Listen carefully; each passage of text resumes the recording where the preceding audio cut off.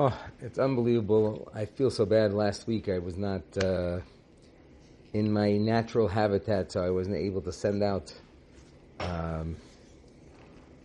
some words that hopefully will be inspiring. I ready in Parshas B'chukosai. Last week I was actually in the States, and there we were learning Emor, and Shabbos afternoon, I figured maybe some people from the shul are going to Eretz Yisrael for Lag BaOmer, and maybe somebody would need to hear Parshas Bahar as well. So I approached one of the gabbais and I asked, "Is anybody going to Eretz Yisrael for Lag BaOmer?" And they said, "Yeah, a few people." And then I said, "Well, are they staying for Shabbos?" And they said, "No, they're coming back right away." And I was like, "Okay, forget about it." He said, "What do you mean forget about what?" I said, "Well, because here we laying the Emor in the morning, and we're laying Bahar, the first Aliyah for Shabbos Mincha. But when I get back to the States, I'm going to miss Parshas Bahar, the rest of the Parsha. So I was hoping maybe if other people are there, it won't be a tircha for the tzibur. But if it's just me and Avram Friedman, so he says, "What are you talking about? For sure, we're going to do it." Now, they have somebody laning, and he tells the bacher who was laning, he said, after the first two aliyahs, the Kohen and Levi, so this gabbai says, "Okay, I'll do the rest." And he read the parsha as if he was a pro, as if he knew the parsha. It wasn't his bar mitzvah parsha. He went through the whole parsha, another 47, 50 psukim, and he read the rest of the parsha for us. An unbelievable thing. And I said, "No, it's a tircha b'tzir." He said, "What do you mean? To help another yid? To help another be mashlim parshiyesav?" Of course, an uncanny thing. His name is Naftali Meres. I'm not sure. He'd probably be upset if I mefarsim him, but just an unbelievable gutzkeit, an unbelievable desire to help another yid. And so it's a huge thing that we should all learn from. That, again, halachically speaking, not every tzibur has this desire to help people so much.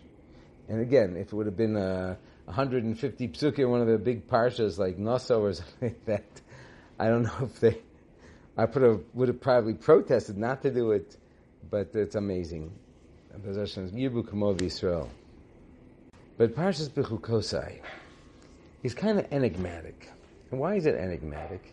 Is Rashi himself points out that the parsha starts out in B'chukosai Telechu v'tzmisposai tishmru v'asisamasam, which basically means, if in my statutes you shall walk, and my mitzvahs you shall guard, and you will do them. So Rashi says, well, mitzvosai tishmeru, you'll guard the mitzvahs, means you're not going to do the things that you shouldn't do. V'asisamasam means you're going to do the things that you're supposed to do. So then what's the beginning of the parsha? B'chukosai telechu. So Rashi brings down from the Torah's Kohanim, if I'm not mistaken, that's where it's from. Shetiyu amelim b'Torah, that a person should be toiling in Torah. And it seems to be that the asik in Torah should be done with the intention to apply the Torah. Halomid almanas la'asos, if a person learns in order to live the Torah,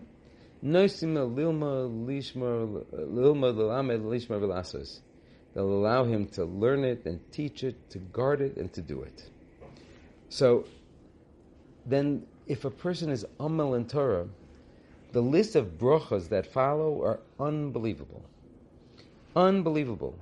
And rain will fall in its time, and the land will give its bounty, and the trees of the field will give their fruits, and the one crop will overlap the other crop, and therefore you'll always have what you need.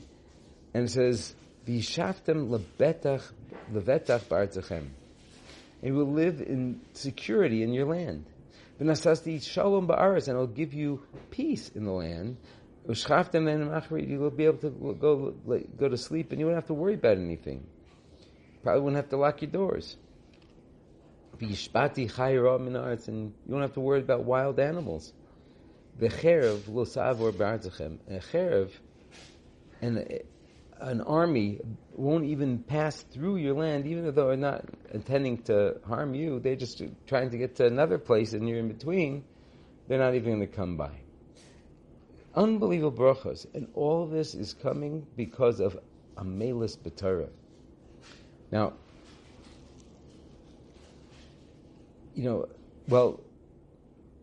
is there a parv stance?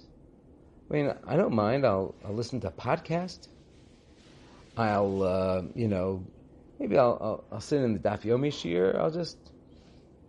I'll listen. The Amelis B'Torah, where all the bracha lies, is not in having a good vort to say, but it's the toil a person makes to attain that. And therefore, all the brachas are based on the effort a person makes. Even if the person never comes out with pshat, per se, but he's striving for truth. He's trying to make sure he understands what is it that Hashem wants from me. That's where all the bracha lies. I'm doing what I can, and I'm making efforts, I'm pushing myself in order to be connected with Hashem's will. It's not that, okay, I choose God's team. Yeah, I'm a firm Jew, that's it. I keep Shabbos, I keep kosher, yeah, I send my kids to school, Jewish schools, we're good. Tzitzis, tefillin, what's missing? Why am I not seeing bracha? Choosing teams is not enough. It might save you, it might spare you, it might give you access to many things that you'd want to have access to. But to see the real unbelievable bracha, you need to be proactive. You need to be involved.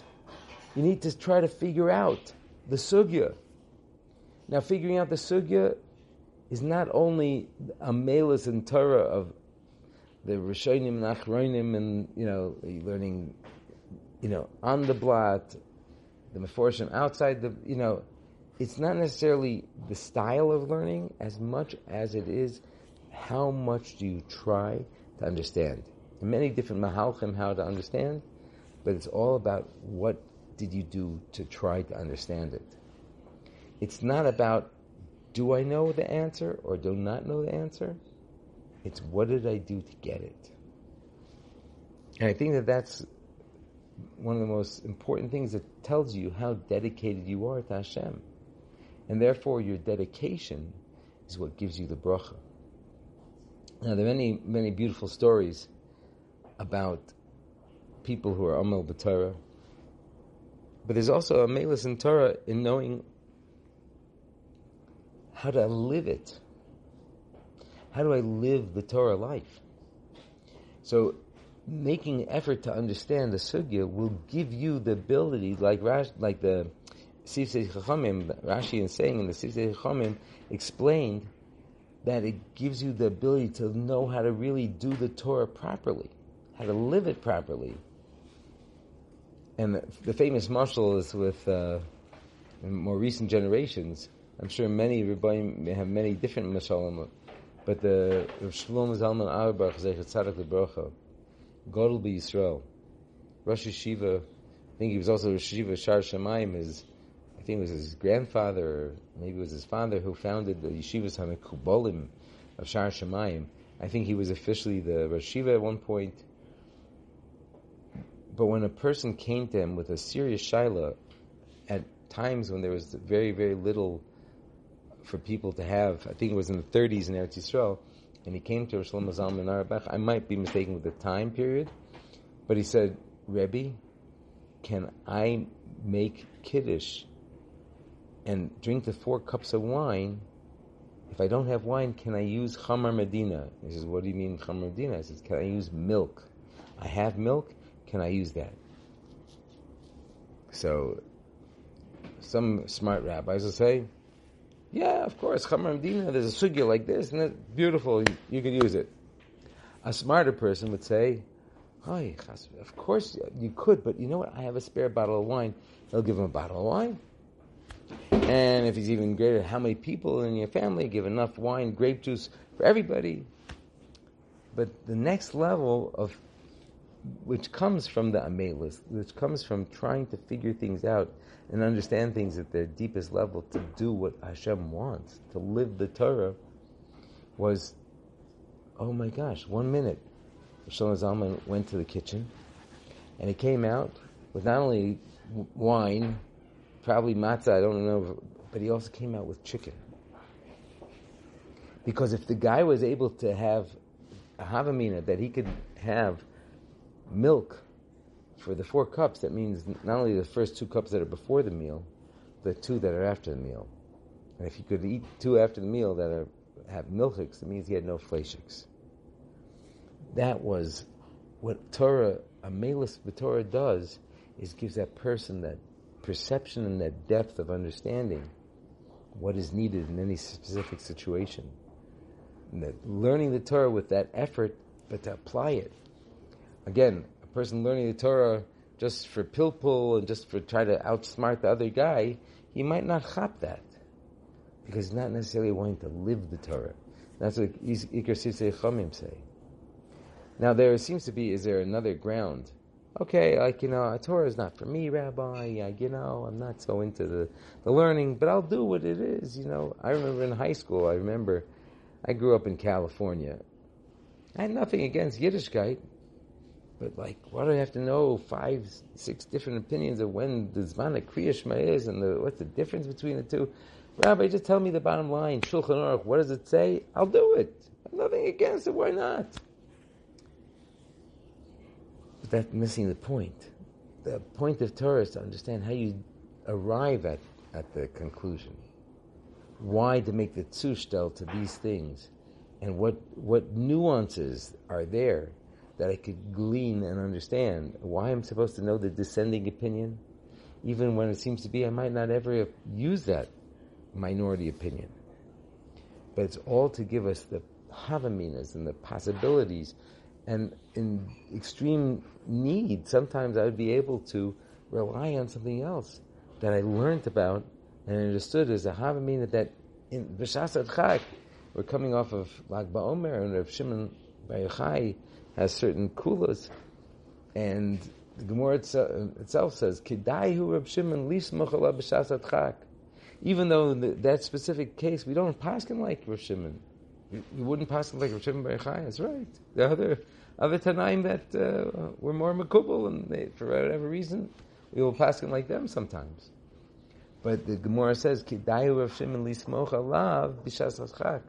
But Rav Shimon was so worthy that for him we could rely upon when we have extreme needs. So Hashem should bless us.